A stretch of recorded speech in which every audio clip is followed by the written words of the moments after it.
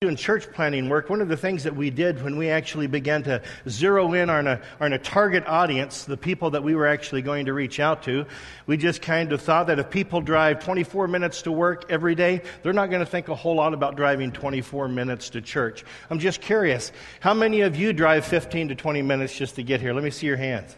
Yeah, everybody just look around, put those hands back up. Let everybody see that. Thank you. And I believe a church alive is worth the drive, don't you?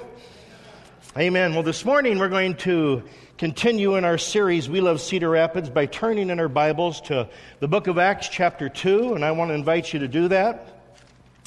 Acts chapter 2, if you don't have a Bible with you, there's one provided immediately in front of you in the chair, just in front of you. And this is another one of those passages that I think for me is just really rich with insight because it gives us a glimpse into the dynamics that made the early church, or the beginnings of the early church, so memorable and impactful.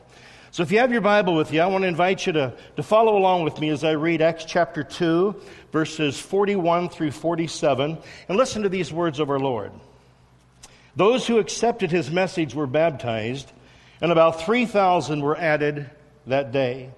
They devoted themselves to the apostles' teaching, to the fellowship, to the breaking of bread, and to prayer. And everyone was filled with awe, and many wonders and miraculous signs were done by the apostles. How many of you believe that you've ever witnessed a miraculous sign or a wonder of God in your life? Let me see your hands. Yeah. Now everybody turn around and look at those hands. Come on, stick them up. Yeah, I think that's something that's part of the normative of the Christian experience. We serve a supernatural God, and God does supernatural things in our midst. And then look at verse 44. It says, all the believers were together and had everything in common. Selling their possessions and goods they gave to anyone as they had need.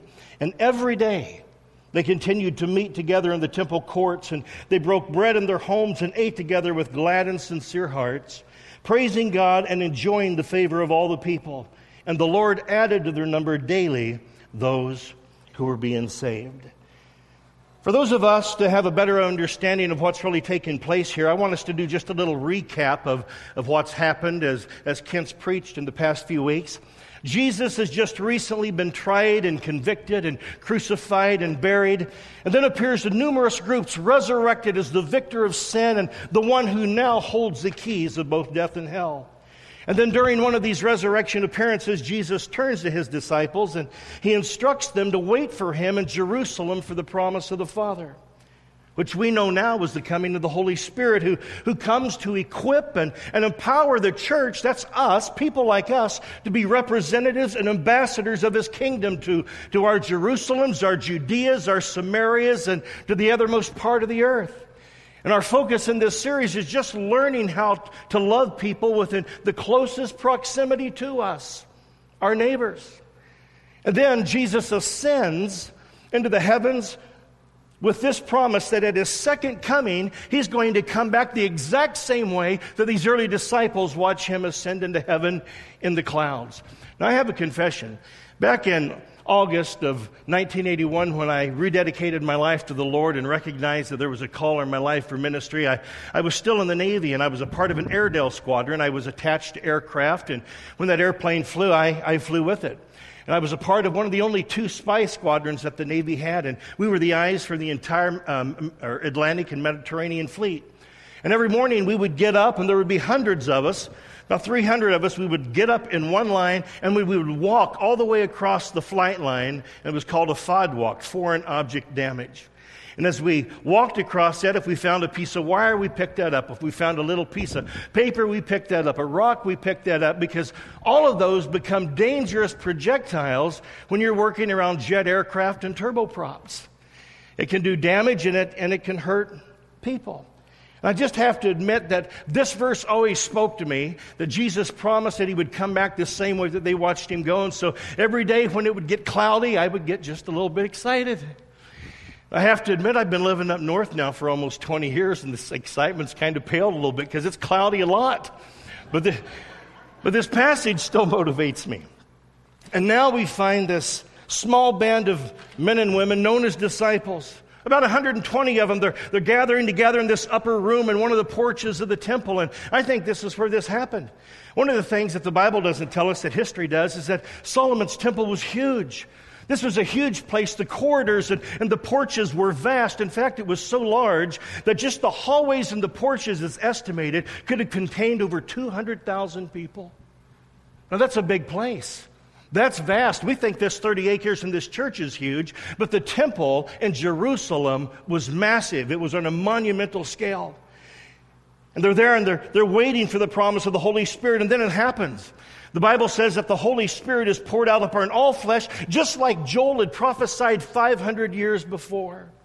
And the Bible says that He comes like a mighty rushing wind and rests upon each of the believers who are waiting in that upper room with these cloven flames of fire. And they begin to speak in tongues and languages, and everybody hears them in their native tongues. But something monumental, more monumental than just the language, takes place here. And I think we miss that sometimes, and that's what I want us to focus on. The final expression of the people of God before the return of the Lord is born, and it's called the church. Each of us are a part of it. It's birthed during the day of Pentecost. And I think one of the clearest signs of this monumental event of the New Testament church is that the church becomes a Spirit-empowered body that represents the Lord Jesus Christ on planet Earth. We're called to a mission that is bigger than us. It's bigger than our families. It's bigger than our immediate circles of influence through which we live our lives. And it calls us to the global proclamation that Jesus Christ alone is God.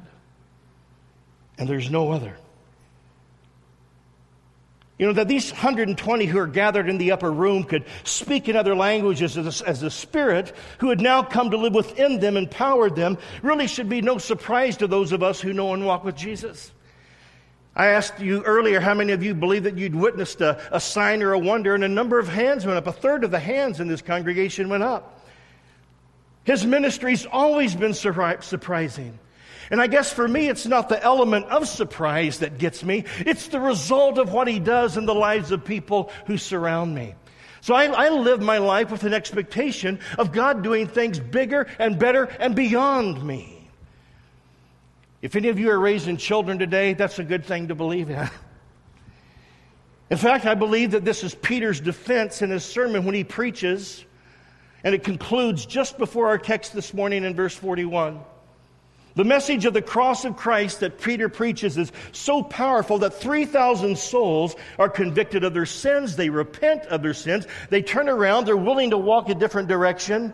And now they make a very calculated decision to acknowledge Jesus as Lord and Messiah, and then commit their lives to follow the teachings of Christ as the central idea of their lives. And here's a question that I ask myself. JR, are you living your life today with the teachings of Jesus being the central idea? Or are you so caught up with the busyness and the other affairs of life that your Christian ideas and values are just ornaments to the tree?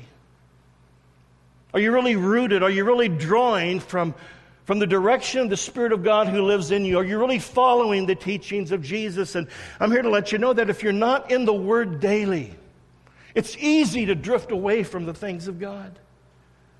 That if you're a believer, you need to tap into the source. You need to tap into the teachings of Jesus, and this becomes one of the central ideas and values that the early church embodies. I would say, in short, this is a disciple. And these scenes here in the book of Acts complete the circle of discipleship, and this is what I'm talking about. I'm talking about the strategy of the Master, the way that Jesus taught people. And here's what the circle of discipleship looks for me. I'm a simple guy, and I have to keep things kind of simple. Jesus came and He said, "Follow me. I will do, you watch." Then He said, "Now you go do, and I'll watch." And here at Pentecost, we see this come full circle. He says, "Now you teach others to do, and together, you the apostles as the leaders of the church, and me as the head of the church," Jesus is speaking, "we will watch." So the circle is, I do, you watch. You do, I watch. Others do, we watch. And I think the thing that makes this experience at Pentecost and these characteristics of the church so important to me is that Jesus had told them about a time. In fact, he said this in John chapter 14. Jesus was having a conversation with his disciples, and he said, a time, you live now, and you understand who the Holy Spirit is because he's with you. But he said, a day is coming when he will be in you. And I think this is that event. That Pentecost is that event where the role of the Holy Spirit, who in the Old Testament came upon people to equip them and empower them for temporary assignments, now that changes. On the day of Pentecost, the Spirit of God comes to make permanent residency inside the heart of believers, never to leave us, never to forsake us, always to guide us, always to be our teacher in the things of righteousness and truth. And now these apostles who are following the instructions of Jesus are doing the very same thing. They're spending their lives, pouring their lives in to this group, 3,000 souls who had given themselves to Christ at Peter's sermon. Now, the population of Jerusalem during Pentecost is said to have doubled or tripled. The population swells so much, it's estimated that Jerusalem was a town of 30 to 40,000 people, and Pentecost was the greatest attended celebration of all of the temple gatherings. It was the springtime of the year, the traveling was best, and they said that the ranks of Jerusalem swelled from the normal 30 to 40,000, is what the population was, to more than 250,000 people. Can you imagine that? Now, several years ago, I went to an archery event in Ames, Iowa. And I'd bought this brand new tent. Man, I was proud of it. It was about an $850 tent, and I'd got it in the bargain cave at Cabela's, at 2 different Cabela's, over a 2-year period for about $140. This is the first time I had it all together, and I set it up, and I had my son with me, and we got ready to climb in. And I mean, this tent was built to withstand 5 years in the Yukon. They set it up, and for 5 years it took to weather the Yukon. My son and I, we climbed in, we got inside of our sleeping bags, man. We had our little light, and gosh, we just thought we were at home, kind of. We were having a blast. And all of a sudden, we started feeling things crawl all over us. That kept the water out, but this tent had holes in the corners that allowed it to breathe, and we'd been invaded by those itty-bitty little black ants. Oh, my goodness. There were hundreds of them. They were in our sleeping bags. They were crawling all over us. And what I didn't know is my son had some starbursts. And he'd left them in on the floor, and they'd smelt that, and they detected it, and came in, and they were just everywhere. And I just don't like things crawling all over me. So I said, "Get up, Drew. We're going to go get a hotel." I mean, my mountain man, adventures had come to an end. So we got up, and we couldn't find a hotel because there were softball tournaments in town. Every hotel in Ames was full. We actually had to drive about 20 miles away just to find a little hole in the wall, someplace where at least we could shower and we could wash the ants off of us. And how many of you have ever traveled somewhere to maybe go to a ball game or something, and you wanted to stay down in the downtown area near the arena, wherever you were at, only to discover that some convention or something was in town, and all of the hotels near the area where you wanted to stay were full? Let me see your hands. Yeah, see? We've been there, done that. I think that's what's happening in Jerusalem.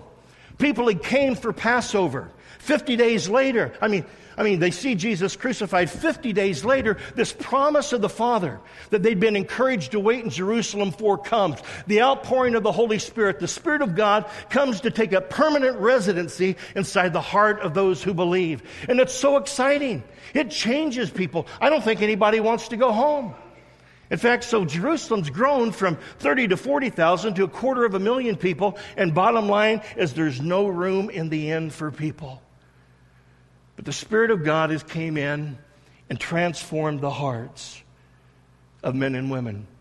And they began to implement 4 common characteristics that really become the backbone of the church. Wherever you find her, wherever you find a remnant of the church throughout the globe, you'll find these common characteristics.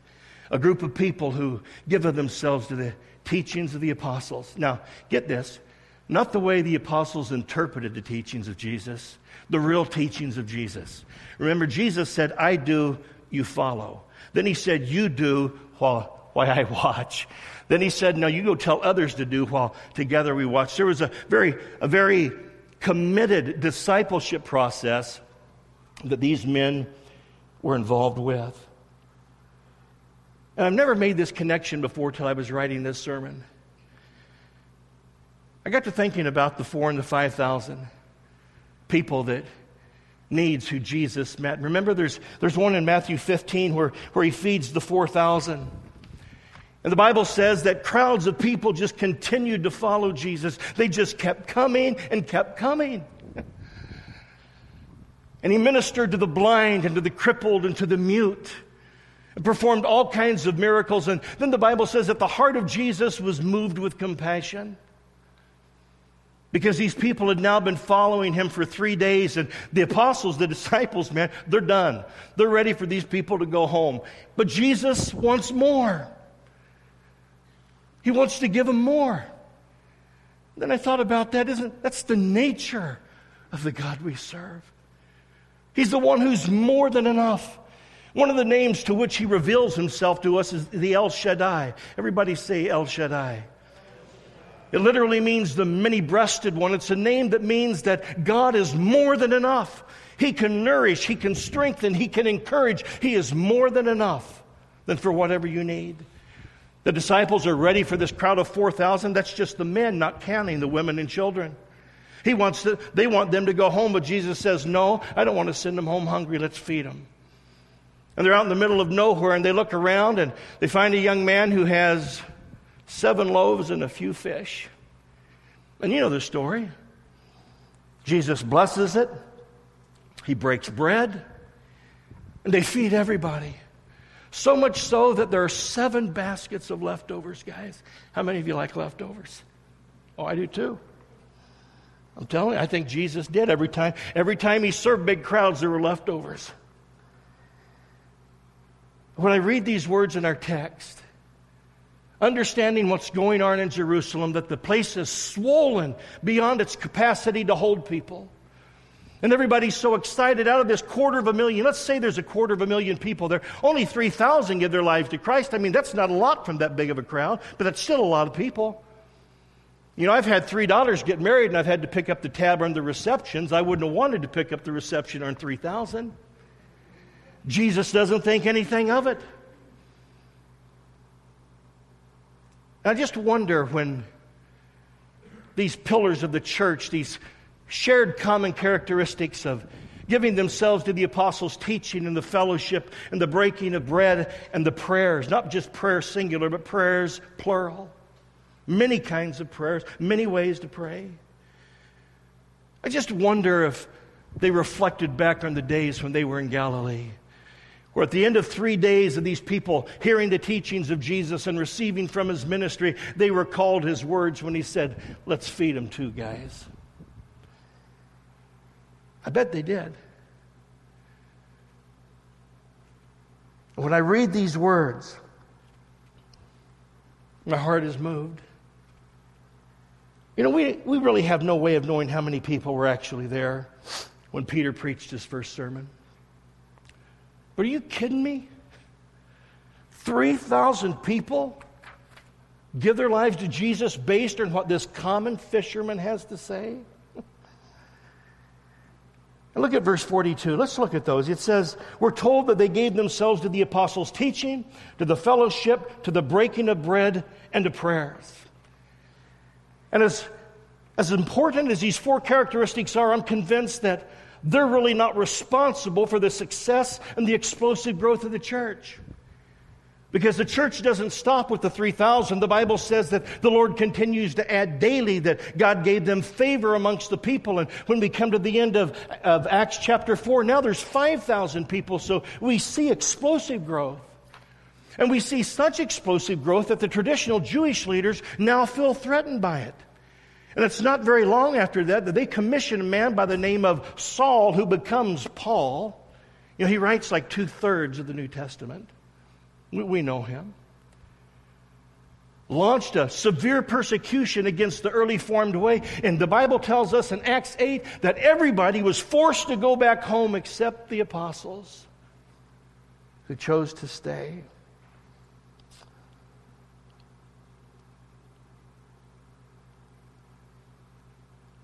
I think the thing that's responsible for the growth of the church is the oneness and the commonness that they all share together in Christ. Because things have changed. The church has been born, and the Holy Spirit who used to be with them now lives where? In them. God becomes the driving, the motivating force in their life, and it changes their worlds. It changes the world so much that 2,000 years later, we're gathering here in a worship center together, rehearsing this same story. God had come to make His permanent abode and His permanent dwelling. He came to make His home, so to speak, inside of the hearts of us. And that changes people. People who are ridden with guilt are freed from that guilt. People who can't get forgiveness, experience forgiveness when they ask for forgiveness and repent of their sins in Jesus. I mean, Jesus changes things. When His Spirit comes to take up residency inside of us, we can't help but be changed. We're talking about loving our neighbors. One of the things that I've always appreciated about the Reformed Church is the Reformed Church has always had an understanding of the people of God, that the church has always existed in God's mind. In the Old Testament, it was called the Quali Da, the people of God, those who were drawn out, the chosen people of God. But even then, there were always allowances made for Gentiles to become God-fearers and even proselytes of the Jewish people.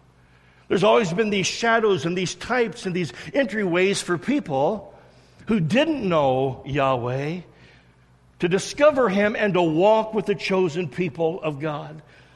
And here in Acts, the church is given birth to. And people are changed.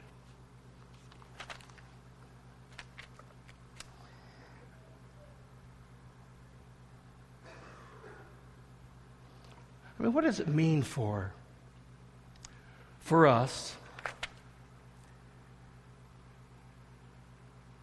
to be changed by the transformational power of the Holy Spirit?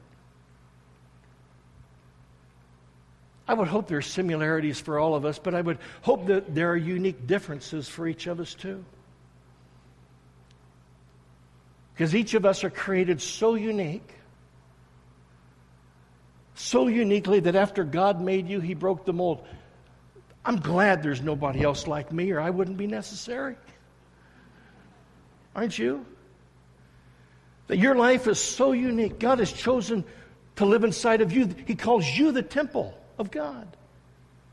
That the life you live, the story that you have, is designed to have impact on the lives of people that you do life with. And my presence here today is proof of the power of the gospel. But the roles we serve and the ways in which we serve Cedar Rapids and our neighbors, even one another, will really be the legacies that we leave behind. Last night I laid down. My wife is back in Sioux Falls visiting some of our children, and I laid down and I shut the TV off and I just laid there in the stillness of the dark, hearing nothing but the fan. Imagine that. I'd travel everywhere with a fan. And I was lying there and I just opened up my arms and I had heavenly thoughts about the return of the Lord and the goodness of God. I just began to give Him thanks for my life, for the stories that He's let me tell, for the people I've been able to connect with. And then in my mind's eye, I saw every one of my children. And I began to evaluate their relationship with God, and I can tell you I wasn't as happy about all of that as I was about mine. And it motivated me to pray and to be thankful. Because one of the things mature believers understand is that God doesn't miss a trick. He takes every curve and can turn it into a straight path. And one of the things that keep us on that path is being a part of a body like this.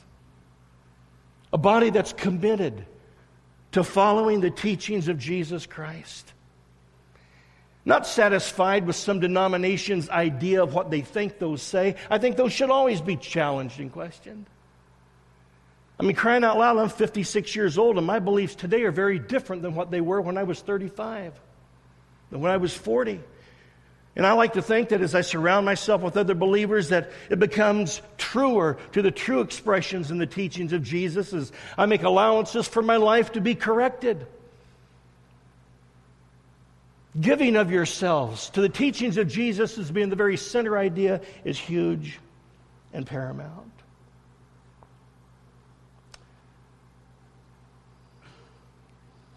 The fellowship with one another, the breaking of bread with one another, a meal that always ended with the celebration of the Lord's Supper, and we get to do that this morning. You know, we get to do all of these this morning. But the thing that makes the difference on Pentecost is God coming to live inside of you and coming to live inside of me. He's changed us. The legacy that we leave, will be determined by the life that we live, by how we give ourselves to the apostles' teaching, to fellowship, to the breaking of bread, and to prayers. Amen. I'd like to invite you to bow your heads and let's enter into a time of personal reflection and confession and repentance, and invite the Holy Spirit to look inside of our hearts as we prepare ourselves to celebrate the Lord's Supper together. Elders, would you please come forward?